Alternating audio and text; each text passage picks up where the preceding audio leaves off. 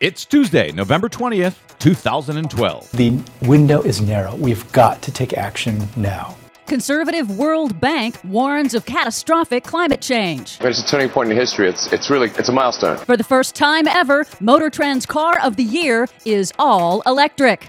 Carbon dioxide emissions reach record highs. EPA slams Alaska's proposed Pebble Mine. Plus, they will burn it unless we figure out how to slow them down. Urging universities to divest from fossil fuel companies. All of that and more straight ahead. From BradBlog.com, I'm Brad Friedman. And I'm Desi Doyen. Stand by for 6 minutes of independent green news, politics, analysis, and snarky comment. What's the solution to global warming? We don't need one, because it isn't real. And even if it is, big whoop, just buy an air conditioner, you There you go. Problem solved. This is your Green News Report.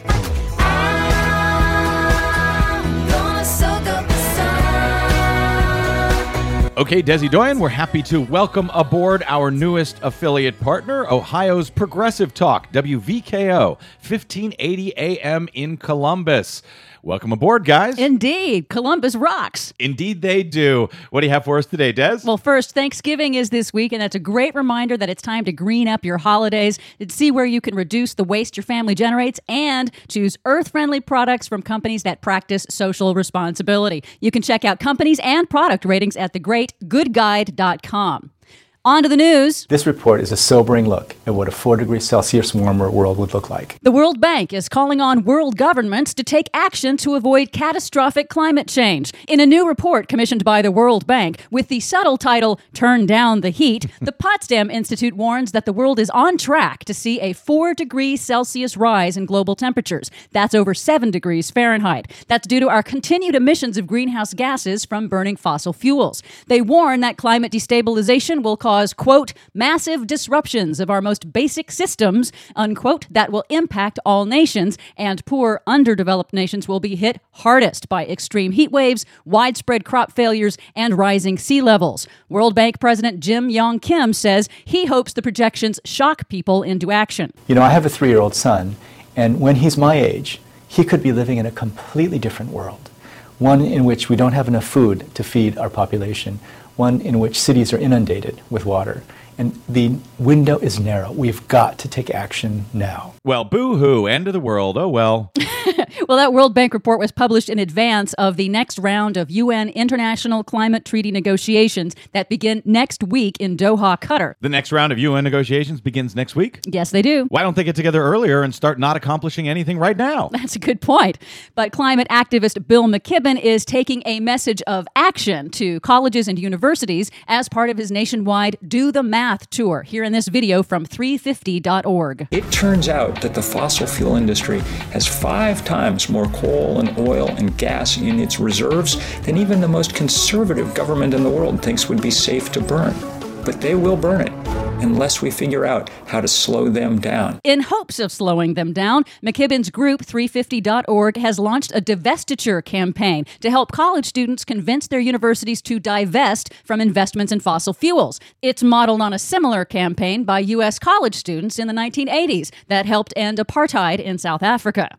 Meanwhile, the concentration of heat-trapping carbon dioxide in the atmosphere is on the rise again after taking a dip due to the global Great Recession, says the World Meteorological Organization. Atmospheric CO2 in 2011 reached a record high, as did levels of other heat-trapping gases like methane that have also climbed to record levels. The Environmental Protection Agency has issued its final assessment of the controversial Pebble Mine project proposed for Alaska's pristine Bristol Bay area. The EPA says in no uncertain terms that there is no way the mine cannot impact the most prolific salmon fishery in the world. As one activist said of the report, quote, "You can have salmon for 1,000 years or mining for 50 years, but you can't have both." Finally, for the first time ever, an all-electric car has won Motor Trend magazine's Car of the Year. Cool. In a first-ever unanimous decision, the Tesla all-electric Model S sedan won the 2013 Car of the Year award, the first time ever for any car not powered by gasoline. Although Tesla cars are way too expensive for most Americans, founder and CEO Elon Musk tells CNBC that long gas lines after Hurricane Sandy showed electric cars are the future. I think it adds some additional urgency to to shift to a sustainable form of transport. Well, it's about time. It's also about time someone loans me an electric car so I can talk about it on the Green News Report.